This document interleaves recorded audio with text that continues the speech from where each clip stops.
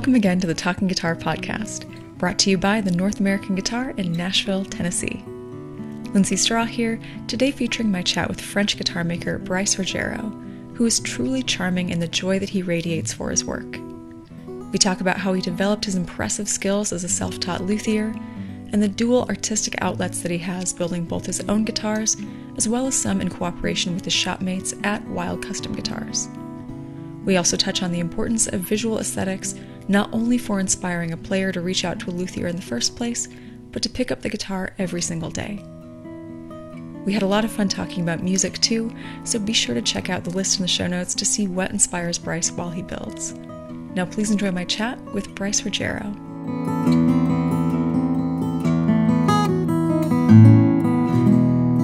Hey Bryce, thank you so much for being on the Talking Guitar podcast with me today. It's so exciting to finally meet you sort of in person. Yeah, true. Thank you. Me too. I'm honored. Oh, well, you know how much we love your beautiful guitars and how sad we are that the one didn't make it here in one piece. It's so disappointing, but we hope that we'll get another one in soon to hopefully not go with the one that we currently have, because hopefully that one will sell before that happens, but you know. Yeah, well, happens. Yeah. I mean, yeah, since that post, I have a few luthiers that wrote to me that it did happens to them once in the life. So, Yeah. I mean, this is your one time, and hopefully that'll be it for I the rest hope of your life. so. Yeah. True. Oh, such a bummer. Well, to talk about more happy things, I feel like I don't know a whole lot about your background as a luthier. So, I mean, and I always start off these conversations with digging into your experience and your tutelage and everything. But yeah, tell us all about how you got into building guitars. Okay. Well, it's a long story, I guess. When I was young, my parents divorced when I was very young, so I had two fathers in my life. And the stepfather I had is a singer-songwriter and plays a lot of guitars. I mean, each time we were cooking, he took the guitar and played. So there was always guitar in my life since I was 3 years old. Oh, that's great. So yeah, for me, it was kind of natural, to just hear acoustic music all day long. Then when I was about 16, 17, I wanted to share some time with him, and he loved to build boat models, and so I don't know why. I wanted to build a hood. I don't know why. So I got started with trying to find some wood and everything I could find to say, well, how can I build a hood? So I did half of a hood and then just stopped one day, put it in a barn, and forget about it. Then I got my life, finished my degree and everything. So I have been a PE teacher for about 3 years. Then worked in the education system for about 7 years more. So about 10 years in the education system. And I was pretty miserable, to be honest. It wasn't my life. I couldn't bear to stay much longer here. And at that time, I discovered a documentary about Michael Greenfield. Mm-hmm. And I think that was a point where a lot of things in my life make sense, because I discovered the passion, the craftsmanship. And I mean, I think I watched this video about every night for about 1 or 2 weeks. Mm-hmm. Because I was so inspired. And then I got to discover Ben, Michael Watts, through your videos of TNAG back in the day. And again, the passion, the love of the craftsmanship, the beautiful guitars, the sound, each type of sound, tone woods, everything. And for me, it was some kind of ringing a bell in my head, you know. And so I decided to watch everything I could about Luthri. I didn't sleep much. I mean, I was all night long looking at every video I could find, taking notes, crossing notes from everybody's techniques or what I could find to learn. Then I read Somaji's work, Gore and Gillett books. So again, taking notes and trying to learn everything I could find. And at a point I said, well, I have a wood in a barn somewhere. It's time to finish it, I think. So I took it, I finished it, and it was just a pure moment of joy. I mean, for me, I just came to realize who I was and what I love, you know, in life. And then I decided to build a mandolin F5, a bluegrass mandolin, because why not? Just going straight for like one of the hardest instruments to make. I thought it was fun. I loved the shape. I loved everything.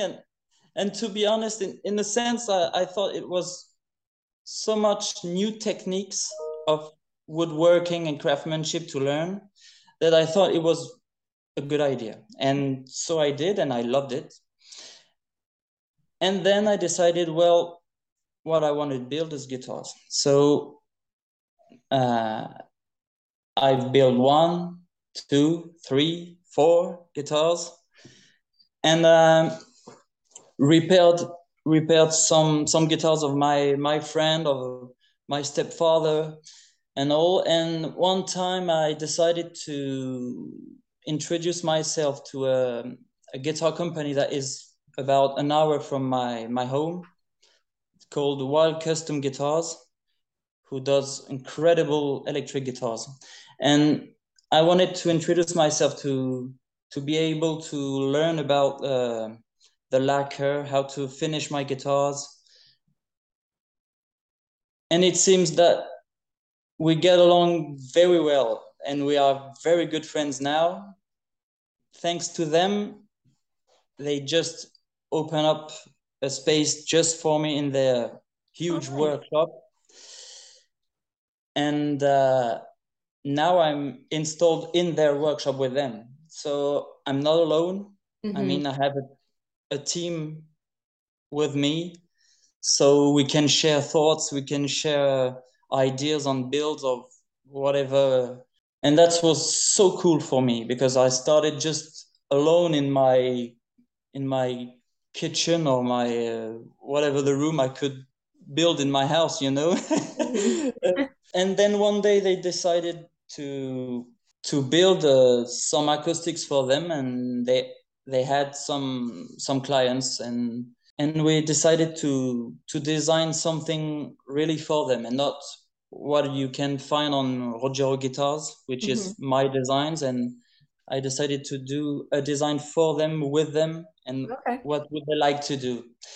So we did something quite crazy, but it's a very nice way to build something different from what I do in my craftsmanship, you know. So sometimes I feel like Dr. Jekyll and Mr. Hyde, you know.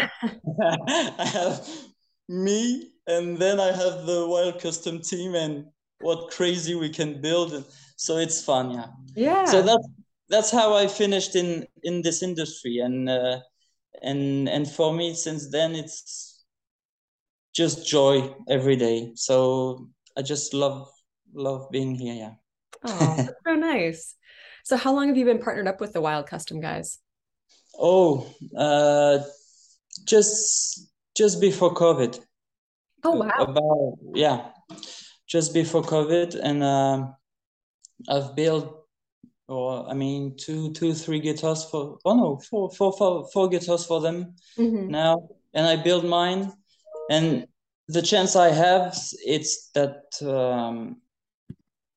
they do big shows like NAMM, for example, Okay. and I got the chance for this summer to have been to Los Angeles to do the NAMM with them, and for me it was eye-opening on the big industry, you know, and I met a lot of people that I wanted to meet. So yeah, it was kind of great.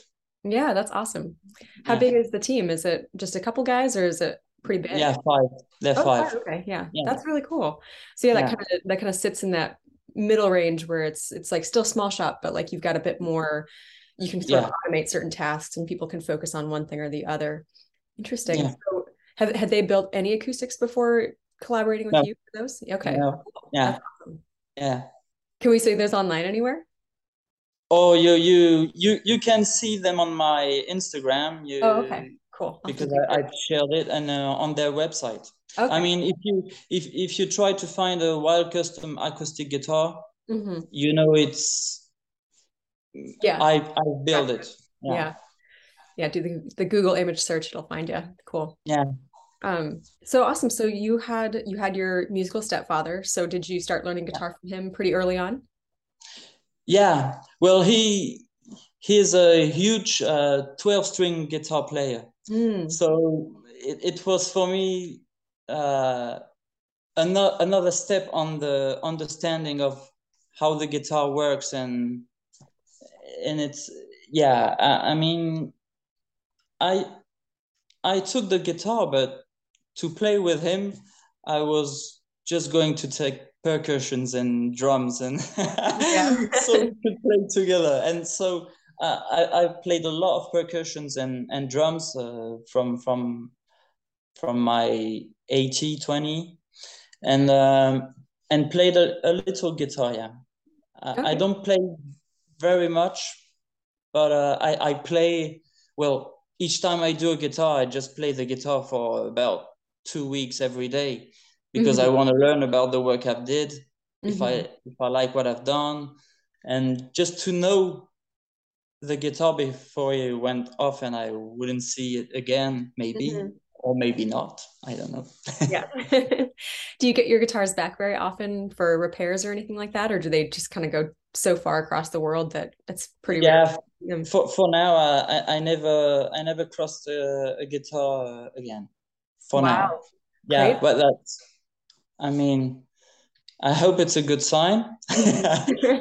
But yeah, what's strange for people like me, or I mean, you have seen Drew Laurie or Virgil Pilon in Hmm. Europe. You there is not the same attraction for fingerstyle guitar that you can find in the US or other Yeah. part of the world.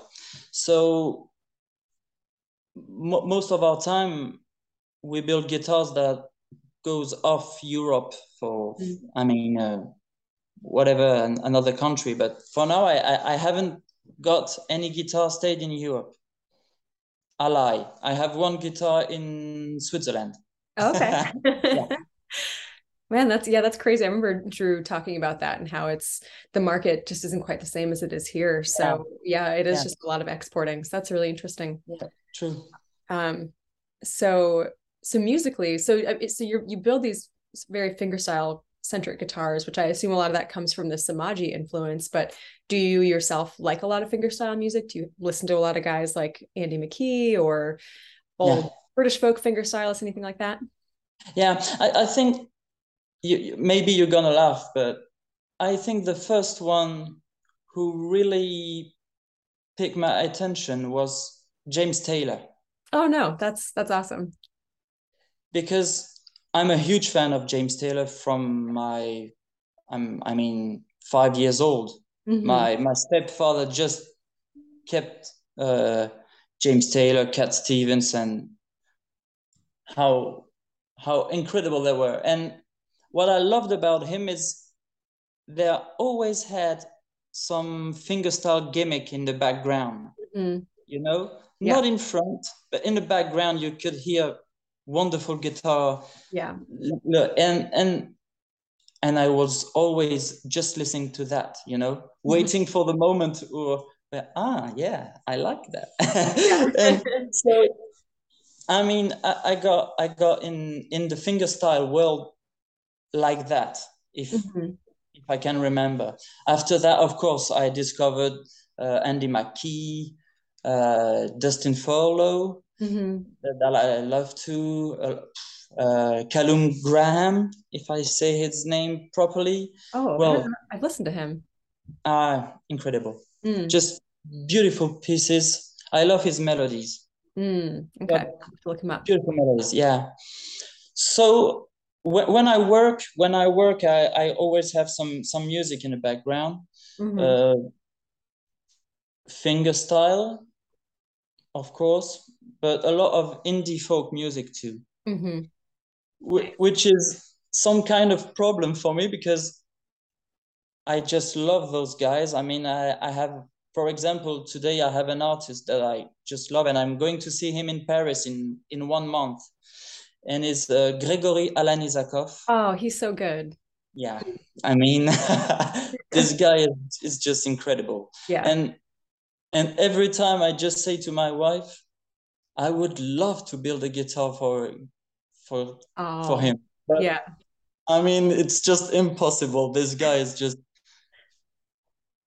over the vintage market and just have some crazy guitars, and that's why I love about the guitar market, because for me you can find everything you try to find in different style. In Mhm. this style of music, you you can't have Gregory uh, Alanizakov with some modern guitar like me in his hands on stage. Mhm. For me, it doesn't fit. But I would love that. Yeah. Yeah, Maybe that's you life. and maybe you and the Wild Custom guys could collaborate on some special Gregory Yeah, maybe, guitar. yeah. Oh, that's so cool. So how close are you to Paris? Where are you based? Yeah, I'm in the middle of France, so Okay. I'm about 2 3 hours, 3 hours in car or train from Paris. Yeah. Okay. Is that close to where you grew up? Mm, well, I moved a lot in France. From I was about an hour from Paris when I was young Hmm. until my 16, 17, and then I got back in the south of France because my mother is from this region, Okay.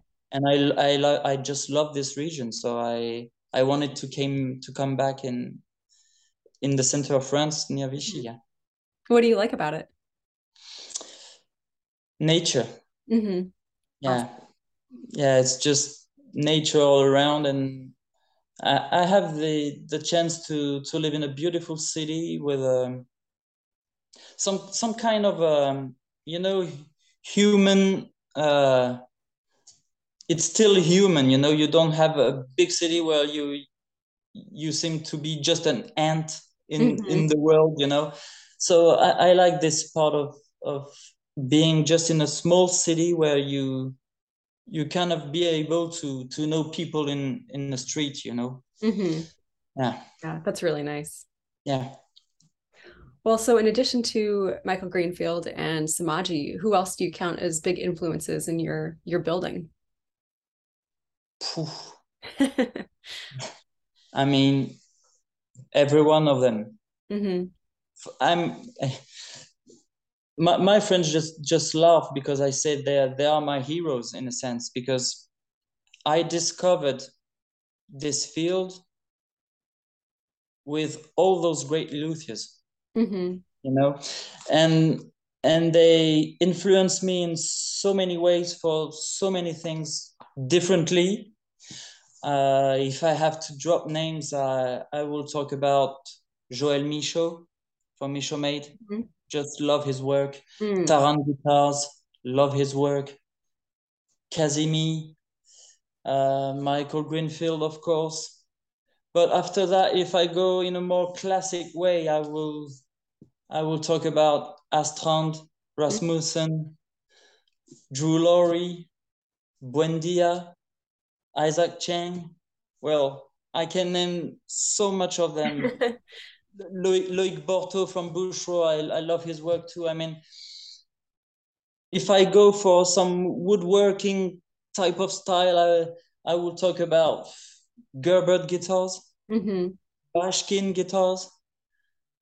So yeah, for me, I think all those guys are in the market because they have something to say. You know, they all have something. I mean,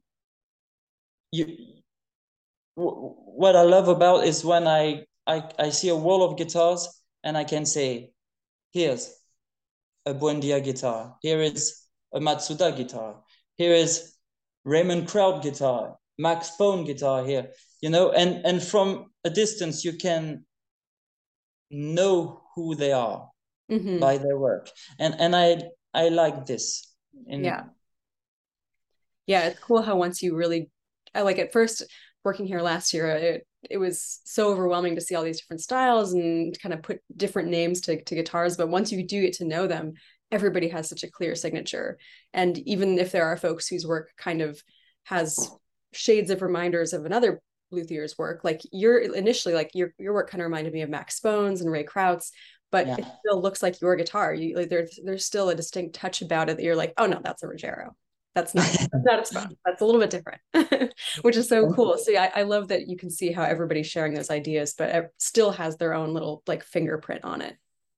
Yeah, well, I think it's hard these days to bring something different, really different. I mean, yeah, totally like out of the woodwork. Yeah, and I mean you can be Matsuda Guitars who just glues every piece of wood it find, and you can discover some piece of art in front of you, and it's still a guitar. But I mean, it's if I was coming into this world like that, I mean, I wouldn't have the attention, you know, because nobody knows me. Of course, I had to build who I am with my guitars and trying to find each way on the line who I am the next day, because everything evolves. I mean, I talked about it with Rory Dowling from Taran Guitars one day, because you can see his work and so many things change, and yet so many things stayed him in his guitar.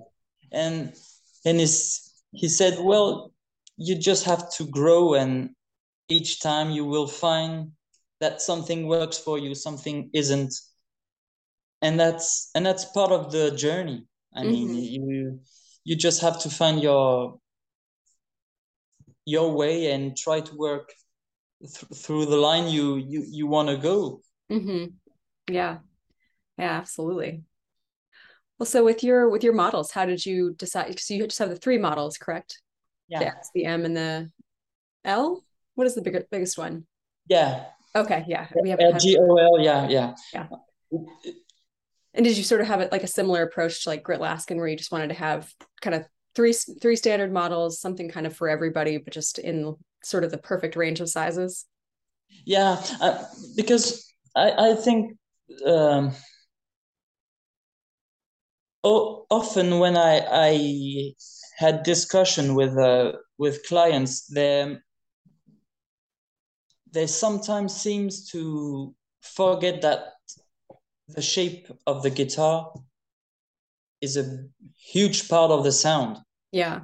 I mean, it's you can't start with somebody who say, well, I'm a bluegrass player. Okay, I'm gonna build you a double O for you. Yeah. I mean, it doesn't make any sense.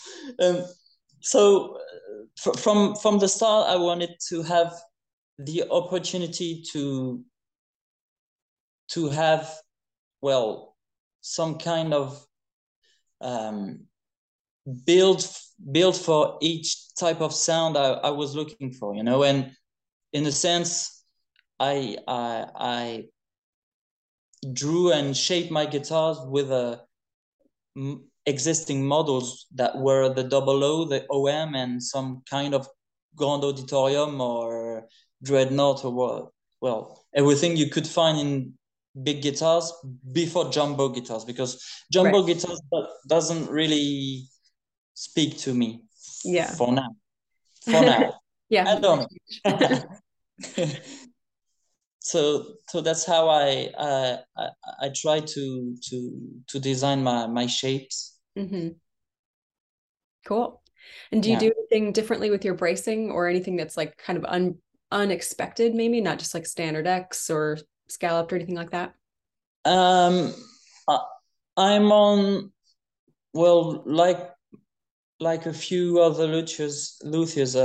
I'm on a double X bracing for my double O and OM shape guitar, so the RGOS and RGOM guitars. Hmm. And on the bigger one, I do double X under the X. I mean, I have a bit more of bracing under the belly for the bigger guitars. Gotcha. Yeah. Yeah. Inside, is there anything else that you do kind of unusually, or is it all kerfing, all that stuff sort of pretty standard? Um, I do I do structure size. Oh, okay. The Yeah. Yeah, I do structure size because it makes sense for me since the beginning. I really thought of the guitar like a snare drums, Hmm. you know, on the percussive side, and for me it makes sense that the sides a good structure for the guitar. Hmm. So when I found that a few luthiers were going this down this rabbit hole with structure sides, and instead of laminating side, I started to build like that, and for me now I really don't want to go back. I know, yeah, I know that a lot of luthiers do that now. Is it primarily, it is just more of a like a stability kind of issue. It's not really impacting the sound. It's just making sure that it's stable and it allows the usually the top and the back to be a bit thinner, right? Yeah, and it's you can fine tune with the fact that you add mass, for example, on the Right. sides, and so you can work a bit much on the sides of the guitar Hmm. before, so you can drop, for example, the frequency on the top or the back. So that's a part of the work I want to go down now, to work on frequencies, because for now I've worked more the feeling I've got, you know, was my top flex like I wanted to be, or I Hmm. mean, I'm so curious that I want to know each side of the building process, that some, for example, Thynis Fick Hmm. or J. Rybert Hmm. works a lot on scientific aspect of the building. Yeah. Yeah. Like Theodos has that, like, he has an engineering background, right? Yeah, I think Yeah. so. Yeah, Yeah. So yeah, that's why his guitars have such a specific structure to them. And yeah, you can tell that he's thought about that a whole lot. But yeah, so for you right now, you're mostly just sort of like tap tuning and yeah, yeah, going off of the feel. It's not quite as I guess, yeah, mathematic and scripted out. yeah. Are you considering like studying with somebody like Brian Gallup or with Eunice to sort of get a better handle on that? Maybe, yeah. I'm talking sometimes with Ines with Instagram. So when I have that's a part of this world that I just love about, is you you just can send a message to Hmm. somebody at the end of the world, and he can respond to you two Yeah. hours later, and that's just great. Yeah. I mean, it's incredible. Yeah. Yeah. The interconnectedness of especially like the luthier world is just it's yeah, where everybody seems to be so accessible to each other and technology makes it so easy to trade ideas, which is really Yeah. cool. Yeah, true. Mhm. So the topic that I love asking everybody about is, of course, tone woods. And it seems like the ones, actually, we've had a couple guitars. No, we've had the Pau Ferro guitar from you, which was, I think, my first Pau Ferro guitar that I'd ever played, possibly. So I'm Uh-huh. curious to know about what your favorite tone woods are and if you're kind of getting into the alternatives like a lot of folks are. Um, yeah. I, it's weird because I think as a luthier, you have to think about um, building your brand and who you are in Hmm. this market, and also you have to put some food on the table one day. Hmm. So you have to go with the great tone woods, and it's great. I mean, the Madagascar rosewood I just built. Hmm. I just love this guitar, Hmm. and you know, I think I won't build with Brazilian, for example, Hmm. because it's extremely hard to find nowadays, and especially in Europe and in France. Hmm. I mean, I would have to find a an old luthier who have a one set or two in his stash, and it would, but I think it's too difficult, and I don't want to be able to look myself in the mirrors, knowing that maybe this wood wasn't cut as it was Yeah. supposed to be. Yeah. So just for me, I mean, I just put a black point on Brazilian rosewood that I'm sure I won't touch one day. But on the other hand, I'm just so open on every tone woods because I think that's part of the joy of this work. I mean, you can take so many species that can bring each of them something different, something sometimes just aesthetic. I mean, Hmm. that's what I talk sometimes with clients. I say, you can build a guitar for a specific sound. I Hmm. have no problem. That's But if you tell me I just want a beautiful guitar, I have no problem either. That's what you want, and that's what will make you pick the guitar and have just some crazy fun with it. No, and and that's what I want. I That's my goal in my business is I just want a client to walk in his house, pass the guitar, and just want to take it for 5-10 minutes, play a little, Hmm. and go on with his day because I like the fact that it could be inspiring Hmm. just for a few minutes, in your day, and you have a lovely moment, and sometimes you just play 2 or 3 hours. That's okay too. Yeah. Yeah, So that's why the aesthetics are so important too, because you want people to be drawn in and to be invited to play the guitars. yeah, and to be honest, I think that sometimes we are not totally honest Hmm. with ourselves. I mean, our eyes are just always open. Hmm. So when we look at something beautiful and it's just making something in you that says, I'm getting Hmm. interested, and it starts the conversation in Hmm. some way. I mean, for now, it's if somebody um, send a message to me, it's just because they have seen my guitar. Hmm. They didn't play it, for example, So from this part on, I know that the design and the lines, the shape, well, it's a huge part of what will bring the client or not, but trying to start the conversation, Hmm.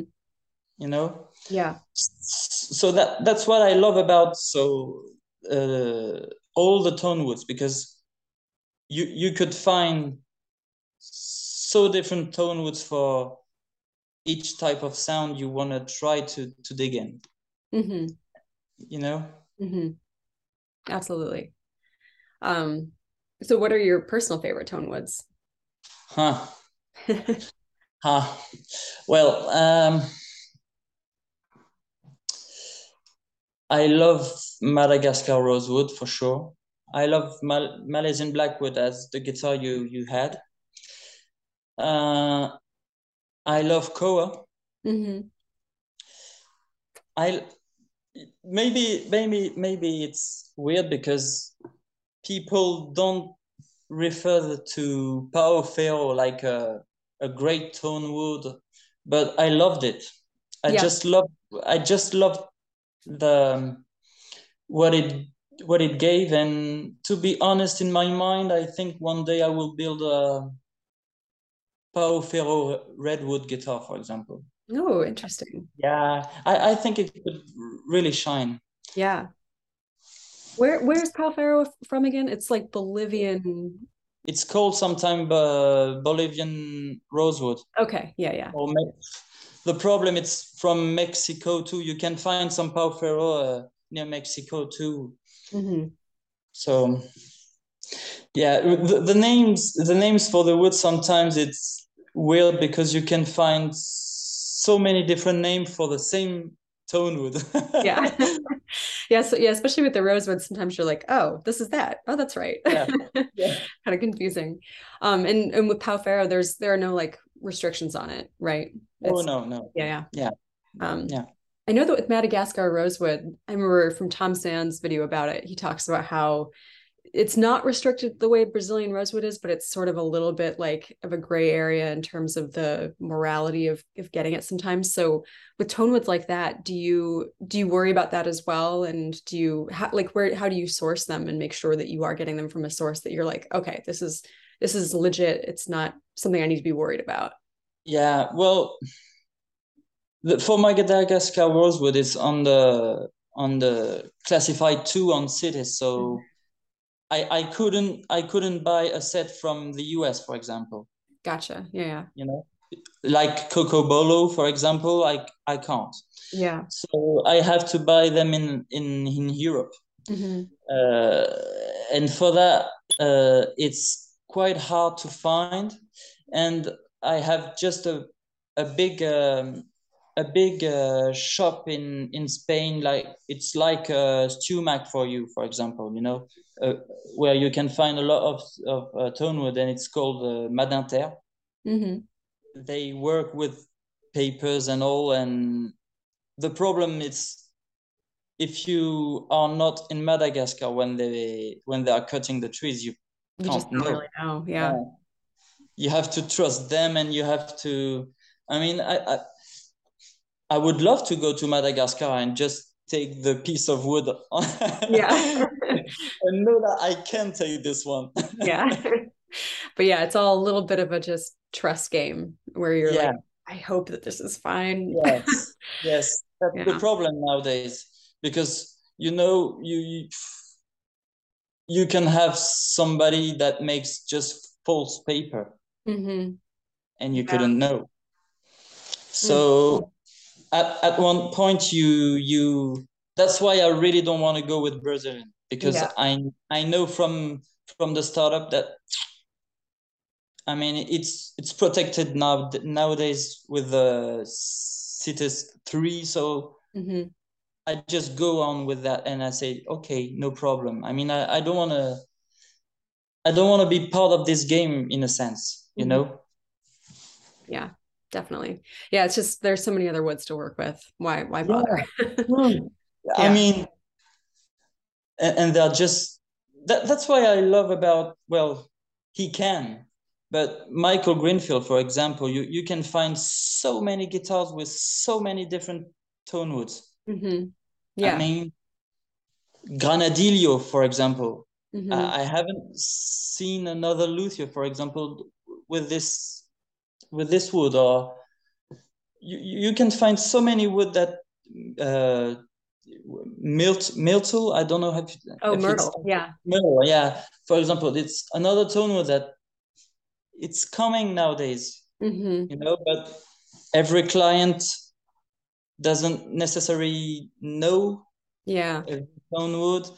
And in a sense, I can understand that some people, for example, just buy a guitar and say, well, if I have to sell it one day, is the tone wood easy for me to sell back? You know, as we can see with maple guitars nowadays. Why everybody's starting to say that maple isn't a really great tone wood? Crazy. Yeah. we love maple. Like, I feel like we get a maple guitar in every couple of weeks and we're like, why does everybody not like maple? This is so good. Yeah. And there is this little, I don't know, it's the street words that say, well, maple it's not really great. And I would love to be part of this conversation where I will be able to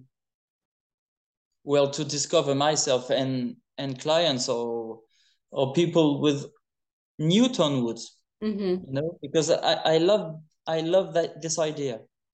Yeah, me too. I really hope that we can sort of, as a retailer, help encourage people to try out new things and make them feel confident, like you mentioned, that if they do want to resell at some point, that there will still be a demand for it, which that is such a valid point. And I think that does kind of give people some, you know, some cold feet about it. And that's why people keep buying Brazilian, because they're like, well, there's always going to be a demand for Brazilian, but we need to move away from that at some point. So true.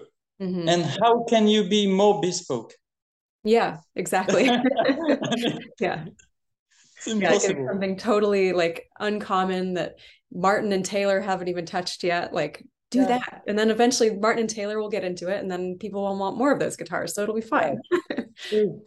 True. Yeah. So what's your favorite soundboard wood? Well, I work mostly with moon spruce nowadays because I love it, and the market seems to love it too. Yeah. So that's kind of a good point too. I loved lute spruce. I've built one guitar with lute spruce, and I really dig into the sound of lute spruce too. Well, German spruce too. Well, the Pau Ferro was with a nice master grade German spruce. And the thing is, I think I love every aspect of each soundboard in a sense. I mean, I've just built a Malaysian Blackwood Western Red Cedar guitar, and I just love the feeling of this guitar, because cedar is you can't find a lot of guitars with cedar nowadays, it seems, but I just love it. And for that, I really want to go with redwood. I just received four soundboards of beautiful redwood, and I just want to go to see what I can do with it, because I mean a lot of great luthiers are working with it, and in a sense it would give to me another tool to be able to use on my building. Yeah, absolutely. Yeah, redwood, I feel like last year I was like, I don't know about this. It's like, I don't really like the sound, but this year I've been all about redwood for some reason. It's funny how your tastes change. Yeah. Well, I had some rapid fire questions that I wanted to ask. So rapid fire number one, what's your, well, we kind of talked about this before, but your go-to music or podcast for listening to while you're working? Do you have an album or anything that you're really digging on right now? I have a great YouTube channel named Indie Folk Central. It's just indie folk. I listen to that, I mean, 90% of my time. And I will be able to listen to piano too. Some Ludovico Einaudi or Olafur Arnalds, some kind of chilling music. Awesome. Do you have a favorite album that you've discovered this year? I would say Gin Road is a new duo of indie folk singer-songwriter with Harry Payne, who had his solo career before, and I just dig their music. It's Cool. awesome. Yeah. Yeah. I'm gonna have to put together a playlist of your favorite tunes for people to check out. Yeah, no problem. Yeah. Well, what fuels your day, coffee or tea? None of them. Really? Yeah.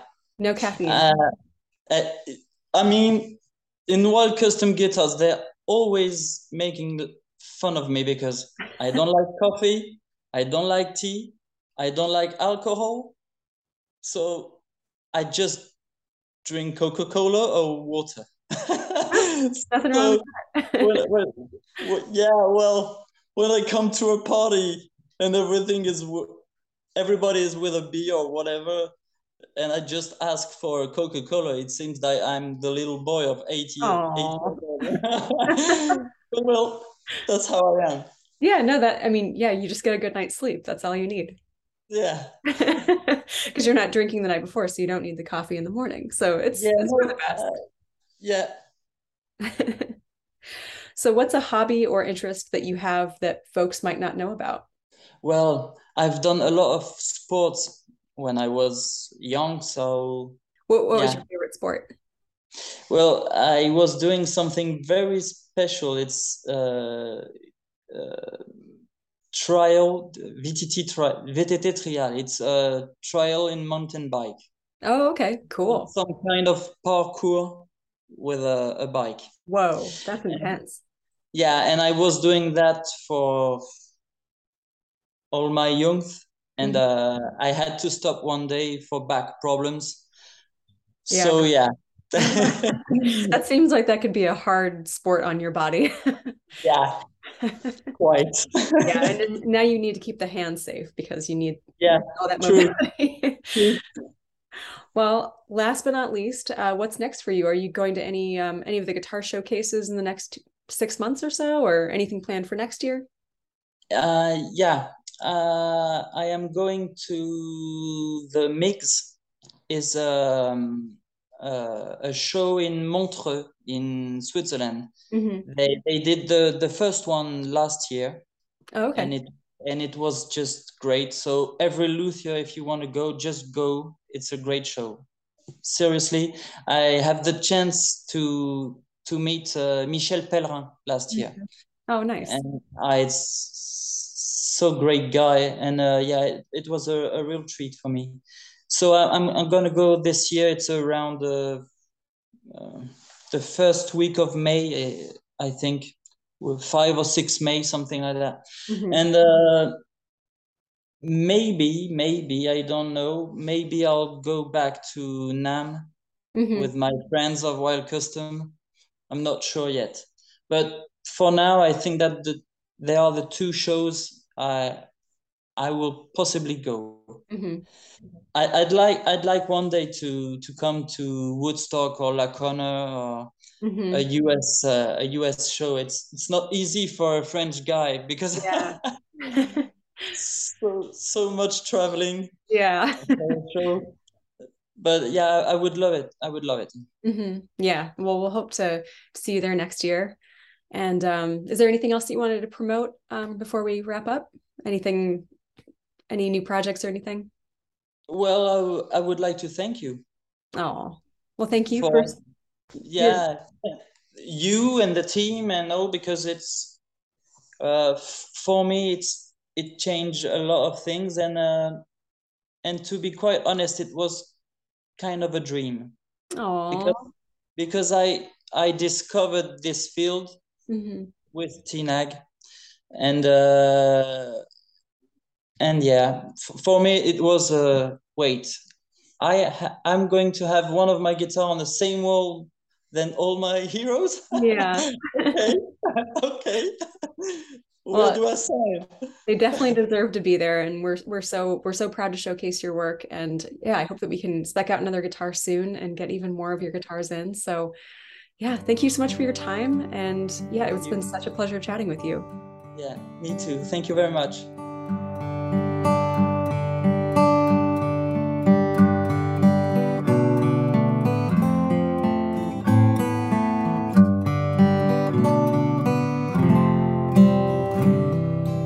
Thanks for listening to this episode of Talking Guitar. The guitar that you hear at the beginning of this episode, played by Carl Miner, is the RGOM in Malaysian Blackwood and Swiss Moon Spruce, and it is currently available for sale now. To learn more about Bryce and all of our fabulous luthiers, come visit us at thenorthamericanguitar.com. Until next time.